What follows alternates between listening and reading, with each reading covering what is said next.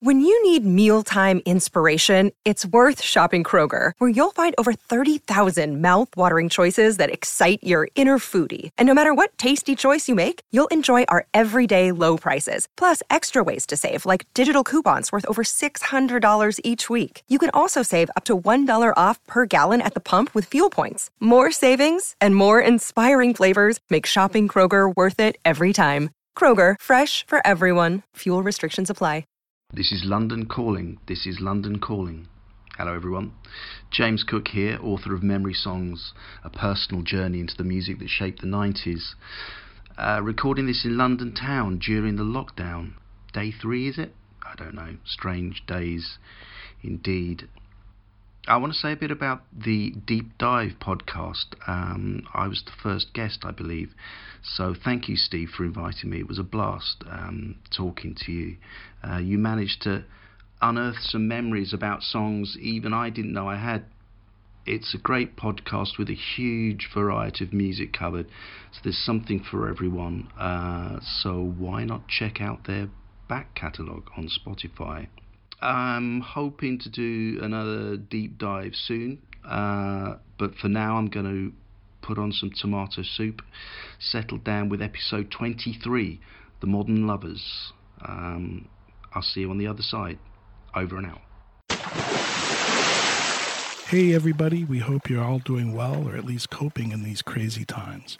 They've impacted everyone in different ways, and as we try to put some new interviews together, we've also had to improvise. I guess that's what good musicians and perhaps podcasters do. So we thought we'd get a little more personal in this episode and take a look back and then perhaps a look forward. I'm your host, Steve J., and I'll tell you a little bit about myself and what All Music Books and the Deep Dive podcast is all about, what we hope to accomplish, and how this whole fun, crazy thing got started. I may even get my man Steve Folsom behind the glass to kick in some commentary on questions. Oh man, what if I freeze when the record light comes on? Concentrate, come on. Find some inspiration.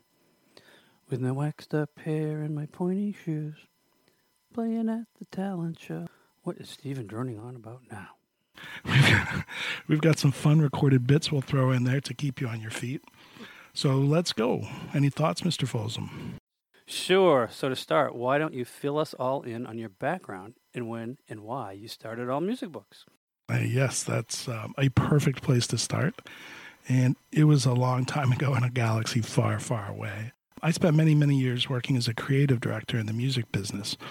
Essentially, that means I got to design album covers for a living. I know, tough job. And I had the pleasure of working at two of the greatest independent labels in the world, in Rykodisc and Rounder Records here in the Boston area.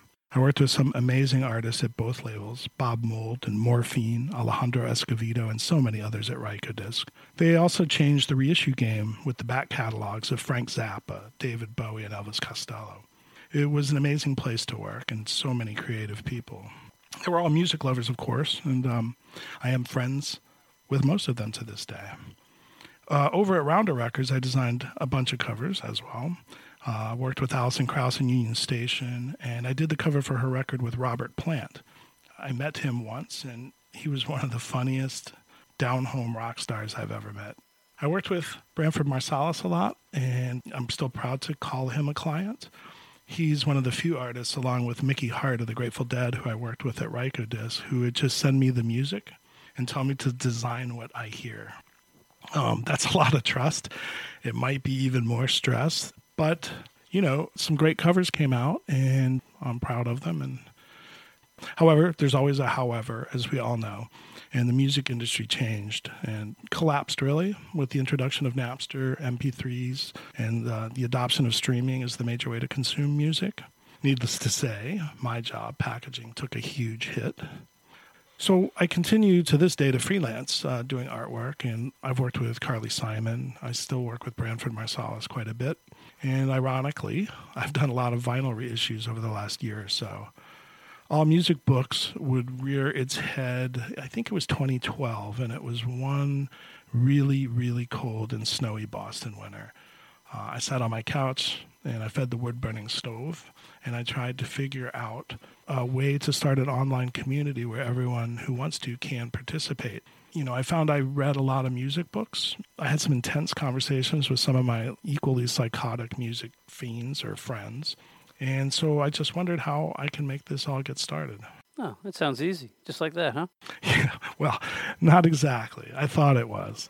But, what I learned is to scale it to what I wanted, it had to be built on a platform that I couldn't build, and it'd have to accommodate a huge interactive database. So what that meant to me, after I found someone to freelance and build the site physically, is I got to sit on the couch and add each book cover, each author, each publisher, each format, each page count, one by one. I'm pretty sure I put a permanent dent in the couch that winter, but we currently have over 10,000 books and around 750 reviews. And all of those books, if they're still in print, are available at one click through Amazon.com as I threw my lot in with them. Wow. So when did the Deep Dive podcast come about? Well, I always wanted to involve the authors. Working in a production department, you're kind of behind the scenes. Even if you do a magnificent cover, you're rarely out front. And sometimes, this is the author's life work.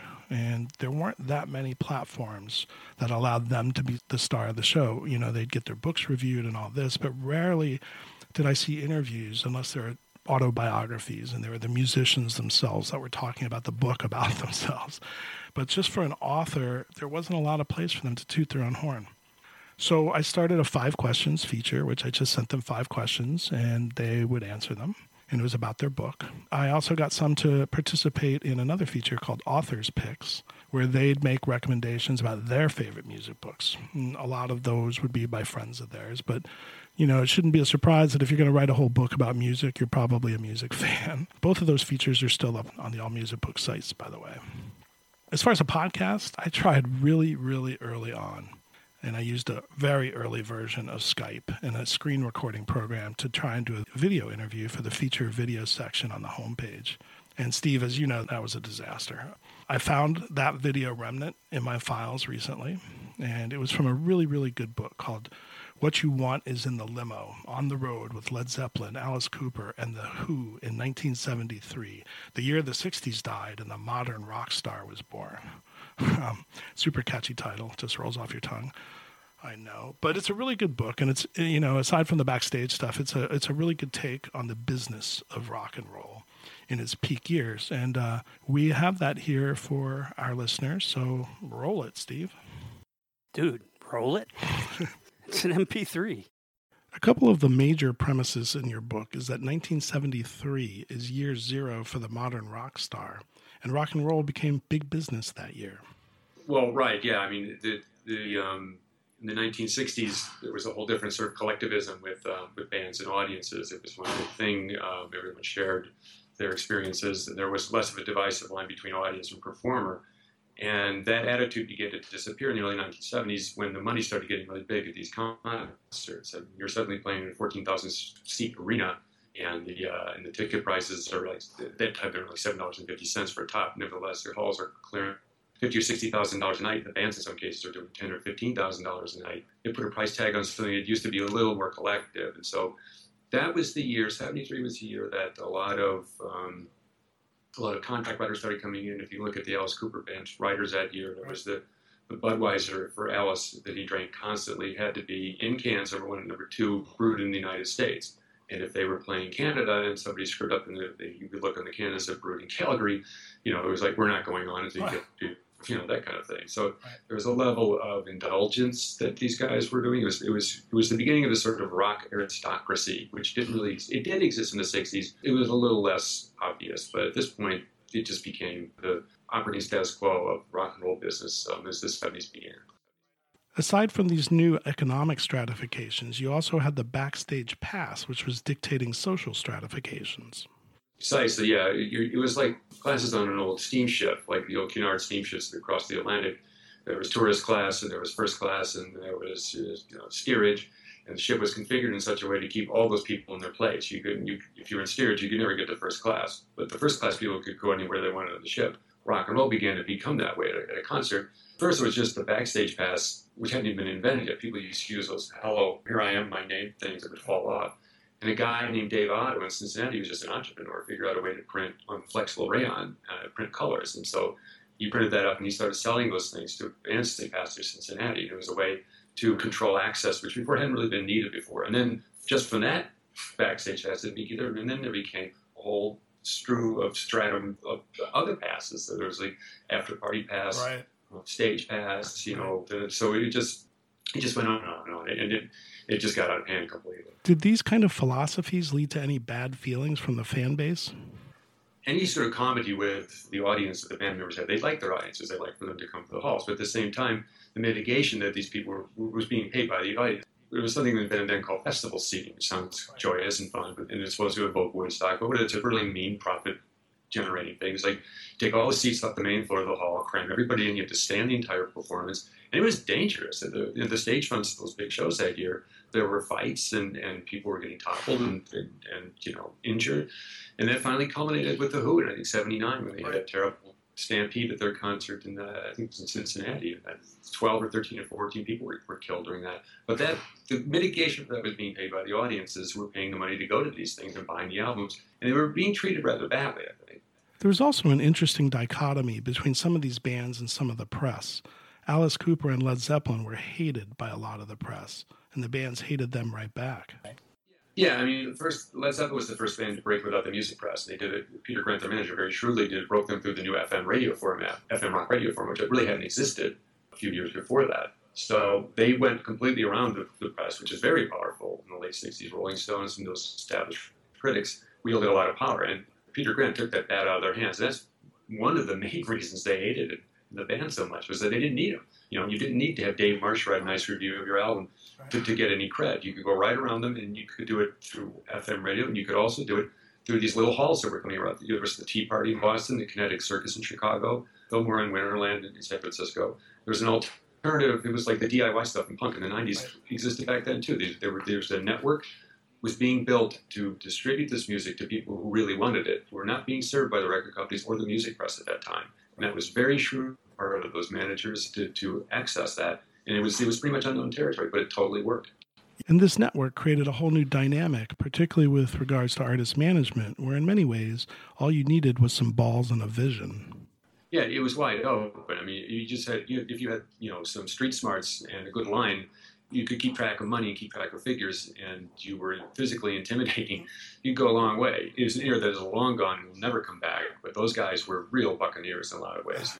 I mean, Shep Gordon, Alice Cooper's manager, he was a parole officer for one day, and he quit. He didn't know what he was doing. He was kind of busking around Hollywood. And Jimi Hendrix said to him at the Landmark Hotel, they were saying, why don't you guys just become managers? In the late 60s, early 70s, it was like, why not? Right. Shep Gordon said to me, he goes, look, that was the first time in 73 we had a little bit of power, a little bit of money, and he said there were absolutely no rules. And there weren't. These guys were making it up as they went along, and they got it right for the most part. And keeping a band on the road back then was a really difficult task because the communications were so primitive compared to now. There were no cell phones, there was no email. Right. They had to take the money out of these halls in paper, literally in grocery bags, because you couldn't deposit it anywhere. You had to take it to the next city in the plane to get, there was everything was done in cash. Even guaranteeing a hotel with a credit card was novel back then. And you had to send telexes and telegrams and certified checks. I mean, Mary Beth Medley was one of the few women that was working. She was Peter Rudge's right-hand person for the Who tours. Yep. She said she would get out a Rand McNally Road Atlas and a bunch of 3x5 cards and start doing the tour that way. It was that primitive. So there was a real sense of, I think, of accomplishment that these people had. They didn't know what they were doing, and they didn't really know what they were in the middle of. But they were in the middle of a revolution, really.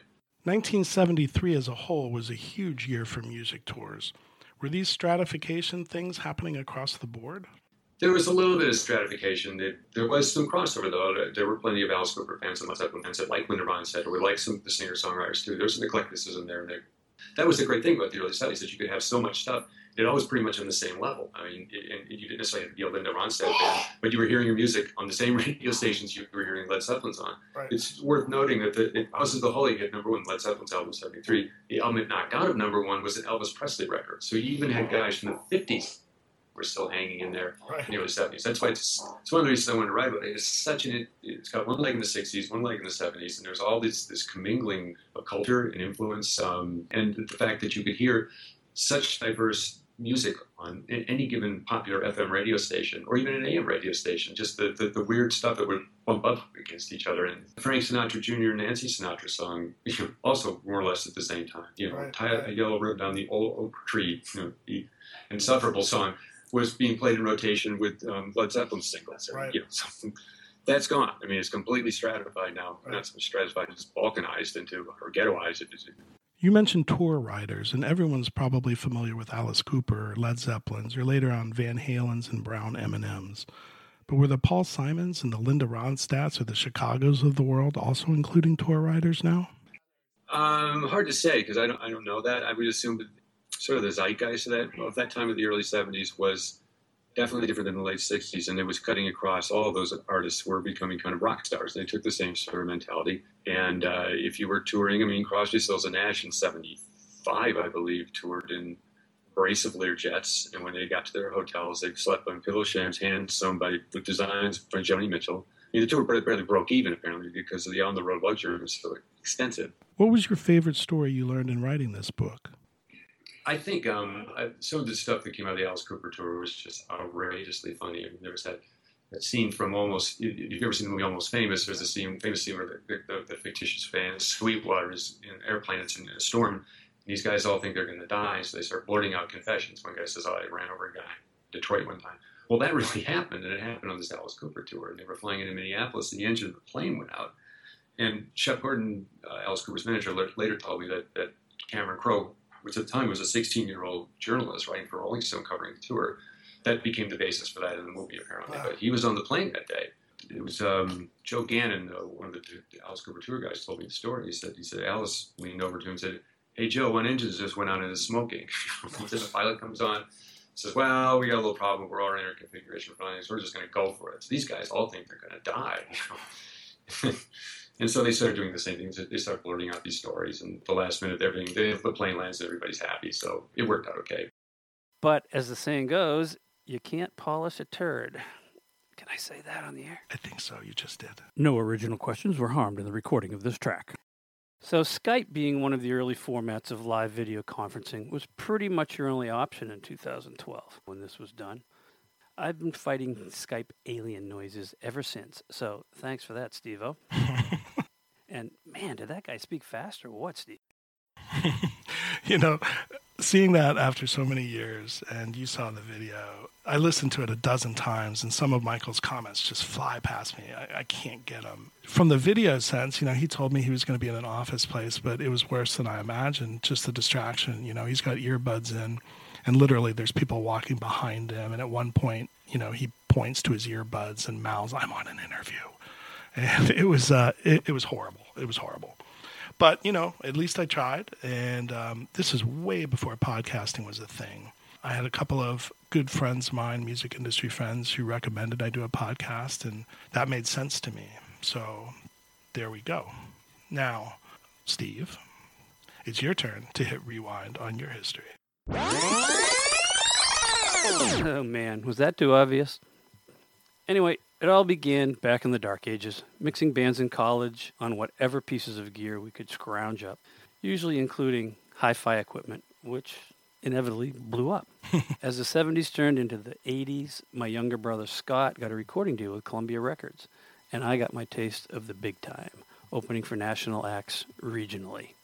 I was able to leverage that and jump onto a tour bus for the next 30 years as a live sound engineer with some pretty amazing long-time clients, like 17 years with Melissa Etheridge and 8 years off and on, or on and off, with John Hyatt, to name a few. Besides supporting their own headlining world tours, both artists were invited on some pretty hefty opening act slots and festivals. Woodstock 94 with Melissa, the Eagles' Hell Freezes Over tour, things like that. That's big time. Yeah, it was a blast. And like you, Stephen, as your beautiful album art shrunk to the size of a postage stamp on iTunes, audio evolved from warm-sounding English analog consoles the size of a large conference table to the ones and zeros of digital things that my kids could carry for me, turning this curmudgeonly old sound guy into an instant dinosaur. Get off my lawn. I spent a few years in the fast-paced world, staging corporate events and trade shows, and even a couple of years doing production at the Berklee College of Music. But that proved to be a little too much jazz for me. Then one day, my neighbor was walking his dog. I think that's me. Yes. You were the first person I reached out to, even before the authors. I knew your history, which is extremely impressive. and you're 4 houses down from me, which is also nice. But I also knew you always need to know what you don't know, and I am a moron when it comes to wires. I don't even know how to read. Oh, wow, perfect team. So I did mention this to you first, and off we went. So we experimented with a few different mics, phones, software, kind of got it down, and put the first 4 episodes in the can, ready for release. The thing we really wanted to focus on was to make it sound conversational rather than the straight Q&A thing. Well, it's funny. Learning on the run is a skill set, and hopefully most people do acquire it. We were told many things. We took a class, which is interesting. And we were told that 20 to 25 minutes was an ideal conversation. We quickly realized we were just getting rolling by that point. You know, our first few are of that length. One of the things that we did well was to do 4 from the outset, just so it didn't look like we were going from week to week. We wanted it to be smart, fulfilling, you know, a really broad musical palette. We have everything on there in every genre except classical. We wanted to make it a place where you could learn something about music that maybe you didn't know, and God knows I have, and I'm a bit of a music freak. The authors have all been amazing. Everything we really could have asked for. Yeah, it's been really rewarding, actually, getting positive feedback from the authors on your style and your in-depth research. It's like you actually read the book. What a concept.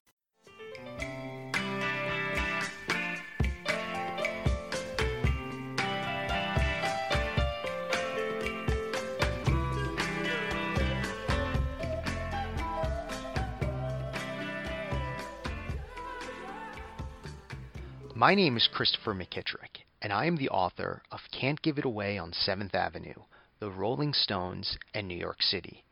All Music Books featured me on the Deep Dive podcast in September 2019, a few weeks after the release of my book.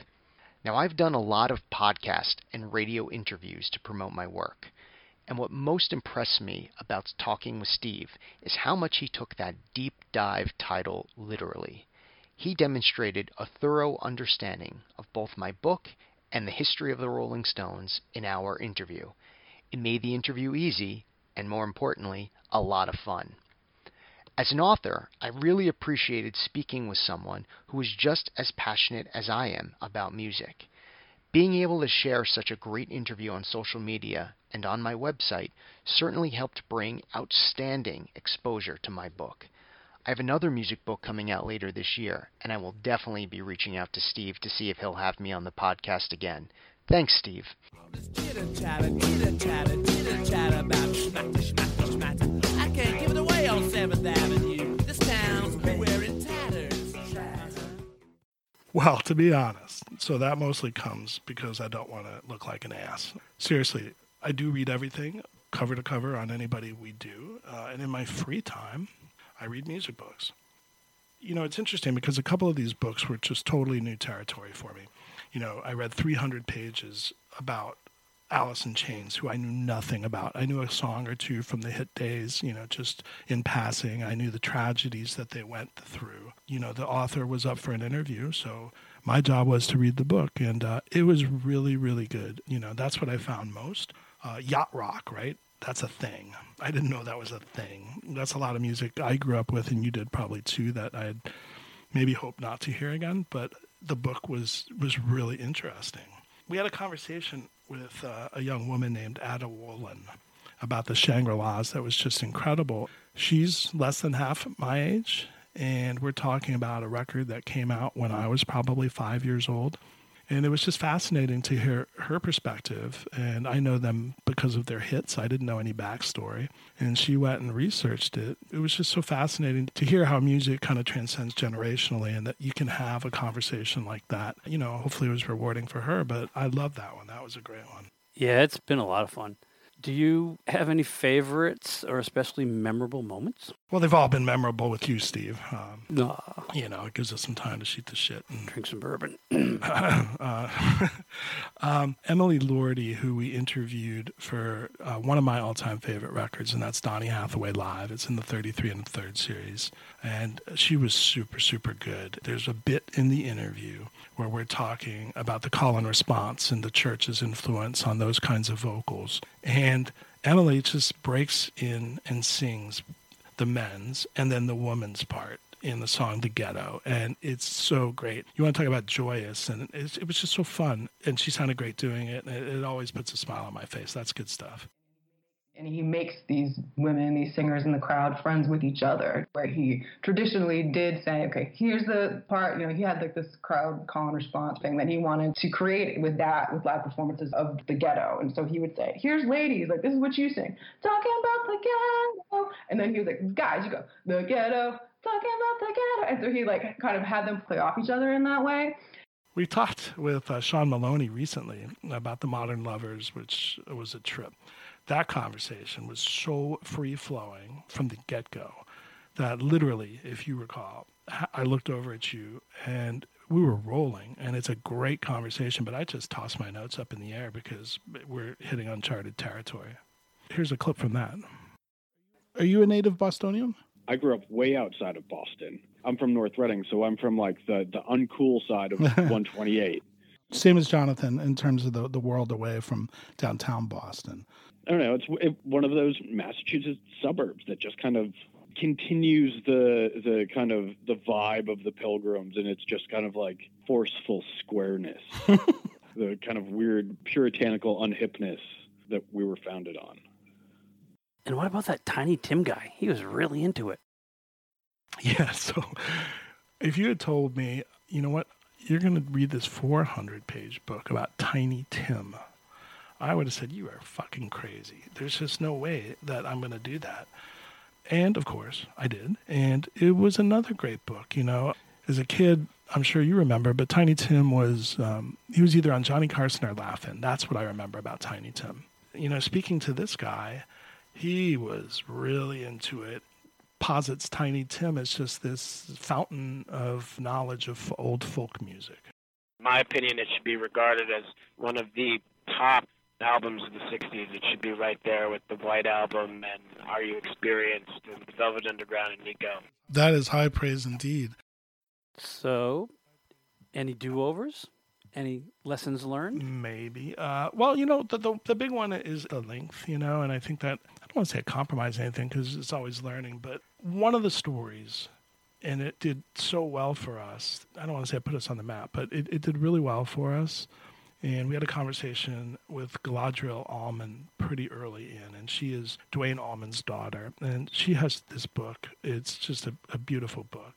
She was only 2 when her dad died, so most of the book spends the time for her to reconcile that everyone thinks her dad is a legend, and that's barely who she knew. So, it's a lifetime of trying to figure out who your father was and is, and he's gone. I wish we'd had more than the 20 to 25-minute illusion there, But to break with convention, that's been our biggest downloaded episode. 20 minutes, and it's getting piles of them. Yeah, I'm going to go with the strength and beauty of her story over the time on that, though. I think we could have gone twice that long, and we still would have had. Absolutely, yeah. I could still be talking to her now. On the other hand, live and learn. We had a conversation with David Cantwell, who wrote a book on Merle Haggard. That was a gift because, you're checking the levels, and he and I are just shooting the shit. And that was on the week that Ken Burns' PBS Country Music Series premiered. And it was incredible. I remember looking over at you, and David's talking about it and giving his take on it. And he writes a lot. He writes for The New Yorker. He's done a few books. He's an academic. And you gave me a hand signal. I know we don't roll tape, but it was the circular motion that just keep rolling. And we ended up with, a bonus episode of almost 40 minutes with a guy who knows everything about country music. So very unexpected, and thanks, David, for the extra time. But that one, he just kind of wanders through country music, and it was completely extemporaneous. There are no notes, no guides, and it's a really good one, So totally agree with that one. It's fun sometimes to be surprised. What about you? What's your beef? Well, I wish there was a way to, air quotes, legally use the artist's music in our episodes. It would really illustrate the author's vision behind the book. The Spotify playlist thing was genius because now the artist actually gets their 0.0001 cent for every listen. I forget who I was talking to. I think it was Tara Murtha, who wrote the Ode to Billy Joe Bobby Gentry book. But she was talking about, she goes, it should be mandatory when you're reading some of these music books to have a playlist that you can refer to. And I totally agree. We're working on something new. We'll get to that later, but I'd never really heard the artist or the record, and sitting there reading the book, and I'm putting the book down and going back to the playlist. So, those are fun to make, and some of the authors have helped us out. I've reached out to them and said, have a look at this. Am I missing anything that's critical? And, they've gotten involved to the extent that they want to. If you go to Spotify while you're reading the books, after you're reading the books, today, and look us up, All Music Books, there are a lot of these companion playlists as well as some other playlists. Hopefully that can then help with the fact that we can't legally use music clips. No such thing as the 7-second law. Right. Trust me. We've looked. We've talked to lawyers. But, all in all, I think you'd agree. It's all been, pretty interesting and engaging. And, one of the things that I've definitely noticed, I'm a bit of, Steve, what's the word I'm looking for? Snob? Not statistical, the analysis, analytical. So anyway, a snob, yes, no. But no, the analytical software, especially for Podbean, who we use, is pretty good. It's just things that you can look at really quick and get a good picture. I noticed with each new episode, our back catalog of programs kind of grows exponentially with that release. So we put out a new one, and, the back ones all find another audience. So I think, and I hope, that means people are going back to listen to our older things and hopefully discovering some new music. You mentioned we're approaching our 1-year anniversary, and we had something planned, but we're going to keep it at arm's length until we get back to normal, the stupid Corona thing. Otherwise, we wouldn't be having a Corona, but we'd be celebrating.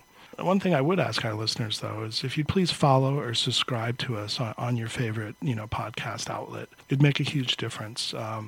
Podcasting is a bit of a numbers game, and if you're tuning in anyways, it would help us. The downloads are amazing, so thank you again for all of that. But, the followers is something, that's some sort of marker, and we could be doing better in that. Wait, how about this? So we're chasing our next big plateau of 5,000 downloads, and we just passed through 4,600 this morning. I don't know if you saw that, but we did. So let's set a goal for the anniversary on May 5th of getting to 5,000 downloads. That is, are you ready? 05, 5,000. So looking forward a bit, we hope to be back in the author and new book game in 2 weeks with an all-new episode on April 14th. Wait, April 14th? April 14th. Damn, man. That's Beth's birthday. I better not mess that one up this year again. Well, we'll have a fresh new interview about an artist and a record that I know very little about. That sounds like a birthday present to me. That's one that came through on Twitter and on Facebook. We were throwing it out to authors. We noticed a trend that a lot of these authors, they've written books and they've been published and they're out in stores, which people can't get to. And their book tours, which is their only way to promote it, have all obviously been canceled. So we were pretty active on Twitter, especially, throwing that out and saying, hey, if your book tour got canceled, come to us. We do it remotely. We can be pretty nimble. And we got some people to join us. This one is, neo-soul hip-hop record. And we have another hip-hop book that looks fascinating. Beyond that, there's a book about 1968 and Van Morrison in Boston that really, really, really looks good. And I haven't read it yet, so I've got a stack. And then there's also a book on one of the biggest producers of 70s rock and roll and, classic rock and all that. That's coming as well. So that's sort of what's in the pipeline. I'm sure it's subject to change. And if you are an author of a music book, recent or otherwise, you can get in touch with us through our website, info@allmusicbooks.com, and we would love to set up an interview with you. So that's where we're at now. Anything else in closing, Mr. Folsom? I guess just thanks for keeping two old guys from spending their leisure time sitting in soccer mom chairs at the end of our driveways, yelling at the neighborhood kids. All right. Thanks for hanging in there with us. I was surprised to see how many of you read our little pause thing. We didn't know what the hell to do, but we didn't want to just freak out and set our hair on fire with everybody else and not say anything. A lot of y'all downloaded that, so that was interesting. So maybe you will listen. We welcome you, and thank you again for all of your support. So until next week, when you will hear this drop. Nope. Can't talk about next week when it's already next week. Right. So until the 14th, with our next new interview, we will see you then. Thanks again. Oh, one more thing. Part of our change for our second season, we are once again using the fabulous Frankie and the Pool Boys, a surf band from the Bay Area. I've known the guitar player most of my life. He's incredible. They're a great band. And they let us use their music, which is very nice from them, and I hope it exposes you to them. So we're going to end our outro here with our new theme music for our season 2. Thanks again for listening.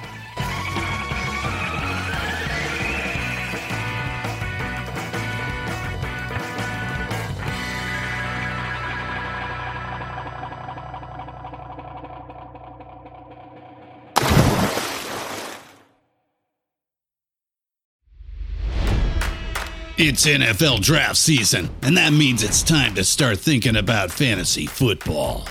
FantasyPoints.com features industry-leading experts and prognosticators using proprietary hand-charted data to help you score more fantasy points. FantasyPoints.com is the place to go for whatever kind of fantasy football you play. Whether you play fantasy football, daily fantasy sports, or do a little bit of everything, Fantasy Points has the meticulously researched content to guide you to victory. And why wait for the fall? Fantasy Points also covers the new spring football league, the UFL. Join the guru, John Hansen, Scott Barrett, Joe Dolan, and other massive names in the fantasy football universe with an exclusive offer. Use code Pantheon for 15% off any Fantasy Points package, including the all-in package, with access to every article, tool, and data nugget that Fantasy Points has to offer.